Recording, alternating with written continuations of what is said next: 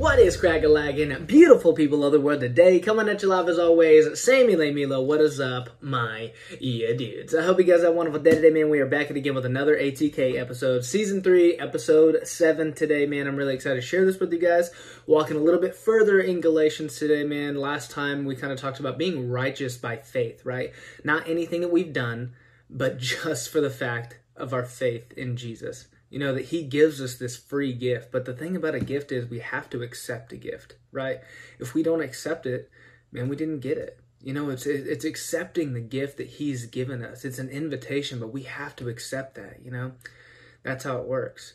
But man, it's not by earning it. It's not by doing this, that, or the other. It's not by being a good person, but it's only through what Jesus has done for us, and we accept that. And it's so easy to do. It's so easy. He made it easy for a reason so that everybody could come to him. He doesn't want anybody to perish, but he wants all of us to turn to repentance and seek him, seek the King. It's important, man. He made us free from the law, not so we could run back to it, but so we can run to him. Man, that's a little bit about what we talked about last time. Today, we're going to walk through Galatians chapter 3, verses 15, roughly through 22. We'll walk through this, and man, it's got some really, really good stuff. It just kind of shows us, like, even a better picture of why the law can't interfere with what Jesus has done. Why the law, one, cannot satisfy, right? And also, like, being a good person and everything, like, keeping the law does not make us righteous, right? That's basically what it's saying. It's continuing on throughout this thing that it's only the promise of God, the gospel, man, that it's only through Jesus. It's not repetitive, but it's saying it in different ways to make sure that they understood it, right? Making sure that the Galatians at this time understood, it's like, man, nothing else is going to do it. Nothing else is going to do it. If it would have been something else, we would have figured it out by now.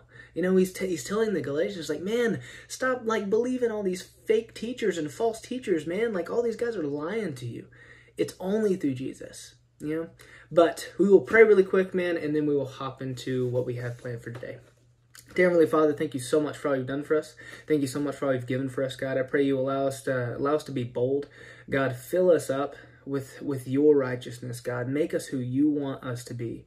God, make us in the image of you, the image of your Son. God, continue to change us into people you would have us be, not who the world is pushing us to be, God, as we know. It's a hard world that we live in, God, and there's so many pressures, God, from each and every way, God, that want to change us and mold us in the way they want to. God, change us into who you want us to be. God, thank you for all you've done. Allow us to be bold. Allow us to be people that are bold for the kingdom, God, and continue to love on others, even though we live in a world that doesn't really love well. God, thank you so much for all you've done. Thank you so much for all you've given for us, God. Bless this message. Bless anybody that was able to see it. In Christ's name, amen. All right, so picking up in chapter 3, verse 15. So Paul says right here, right? And we'll kind of split this up into two different parts, like 15 through 19-ish, and then like 19 through the end of it.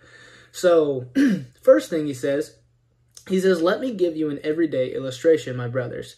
Once a contract has been properly drawn up and signed, it is honored by both parties and can neither be disregarded nor modified by a third party, right? We understand that. So it's like, say a contract is signed up, right? It's drawn up, blah, blah, blah, blah. Like, even if someone were to come in at that point, right, they can't null or void or modify anything that those two people, like say a third party came in, that guy cannot modify what these two people wrote up, right, and agreed upon. It's set in stone, right? So he says, now the promises were made to Abraham in his seed. Note in passing that the scripture says not seeds, but uses the singular seed, meaning Christ, right? Jesus Christ came through the lineage of Abraham and blah, blah, blah, like the length of it all, man. I'll link that in the description below, man. You can read through the entire genealogy if you guys want to. But in verse 16, it says, now the promises were made to Abraham in his seed, right? It's meaning Christ right there. It's not meaning like just Abraham's, it's not meaning Abraham's children, but it's like, it means Jesus. He's talking about Jesus. He's not talking about Abraham's seeds. He's talking about Abraham's seed, Jesus, right? Because Jesus came through that line. But uses the singular seed, meaning Christ. I say then that the law, which came into existence 430 years later, cannot render null and void the original contract, quote unquote, right, which God had made, and thus rob the promise of its value. For if the receiving of the inheritance were to depend on the law, then it does not depend on the promise.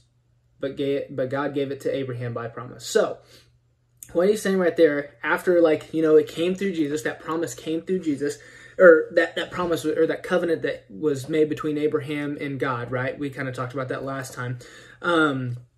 He said the law cannot, which came into existence 430 years later, right? So 430 years later, the law comes in, right? So say this third party, right? You've got Abraham, the promise between God and Abraham, right? Contract was signed up, right? Written by God, confirmed between them two, right? A covenant between them two, a promise, a contract, whatever you want to call it, right? Between them two, a third party comes in, say the law, right? Say the law comes in 430 years later and tries to null or void or modify what God was saying. That's not right. Correct? Like, just like what we talked about, like if two people confirm on one particular thing on a contract, it can't be null or voidified by anybody else, right? Or modified by anybody else. Modified by anybody else. So the same thing is true in this scenario, right? He's saying that, man, the law came in later, after this point. And also, man, it cannot void or null the original contract God made. It would rob the promise of its value.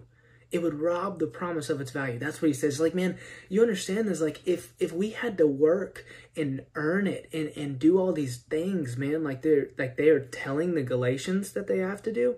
If you had to, like, do this, do X, Y, and Z, be a good person, blah, blah, blah, blah, blah, like all this stuff, God changes us into people that look like him as we seek him. It's not by our doing, it's by his doing as we seek him, right? But, man, he's saying that the law would rob the promise of its value if that was the way that we were made righteous. You know, he's saying, like, if we had to do X, Y, and Z, it would say the fact that we had to earn it, that one, it could be measured to different people. It's like, oh, I did more than this guy, oh, I did more than this guy, oh, I did more than this guy. Dude, it would rob the fact that God rips every vestige of credit that we could possibly have by the mere fact that he gave us this as a gift. He gave us the gospel as a gift, and we have to accept it. That's why it makes sense that the law can't come in later, one, and remove or null or void or modify the original promise that God gave to us, and that it would rob the promise of its value, you know? If it were to depend on the law, it says later, for if the receiving of the inheritance were to depend on the law, then it does not depend on the promise, right? So if it depends on the law, it's either one or the other, right? Are we made righteous by the law, or are we made righteous by what God said through the gospel, through Jesus Christ, right? Death and resurrection. And what he says is, like, if the receiving of the inheritance, what do you think of when you think of the word inheritance? For me personally, it's like, I think, like, I'm inheriting something. Inherit means to, like, to get. You are getting something, and you didn't necessarily earn that, you know? You didn't necessarily earn that. It's just for the fact that, one, you were in the family, and, like, it's like, hey, I'm going to give this to him. Like my last will and testament, right? It's like, I'm going to give this to him. And you didn't necessarily earn all that stuff, but it was given to you because you were part of the family. And that is the promise of God. He's giving us this opportunity to become part of the family, and we inherit everything that he has because of the fact that we are part of the family. Crazy. The law doesn't do that, man. It's a work to get to a certain point, and maybe, just maybe, you're good enough. That's not it. That is not it, man. He says, man, but God gave it to Abraham by promise. God promised Abraham that through Jesus, we would all be saved, that all the nations would be blessed. Man, it is only through Jesus. Moving a little bit further, we kind of change gears here in verse 19, kind of through 22.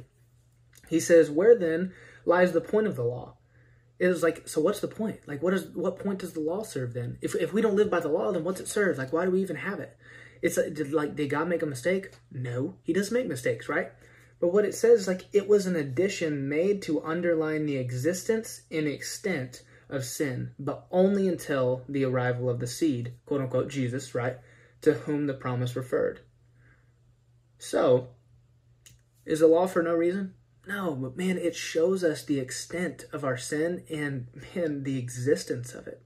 It shows us the existence and the extent of our sin. It points us to Jesus. It points us to the facts like, oh my gosh, I'm screwed. I can't do it. Like, man, it points to the fact that we need somebody else.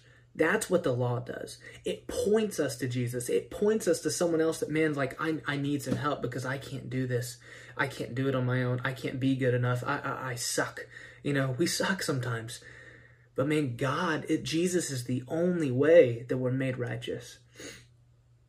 He says, until the arrival of the seed, Jesus, to whom the promise referred. Jesus is the promise.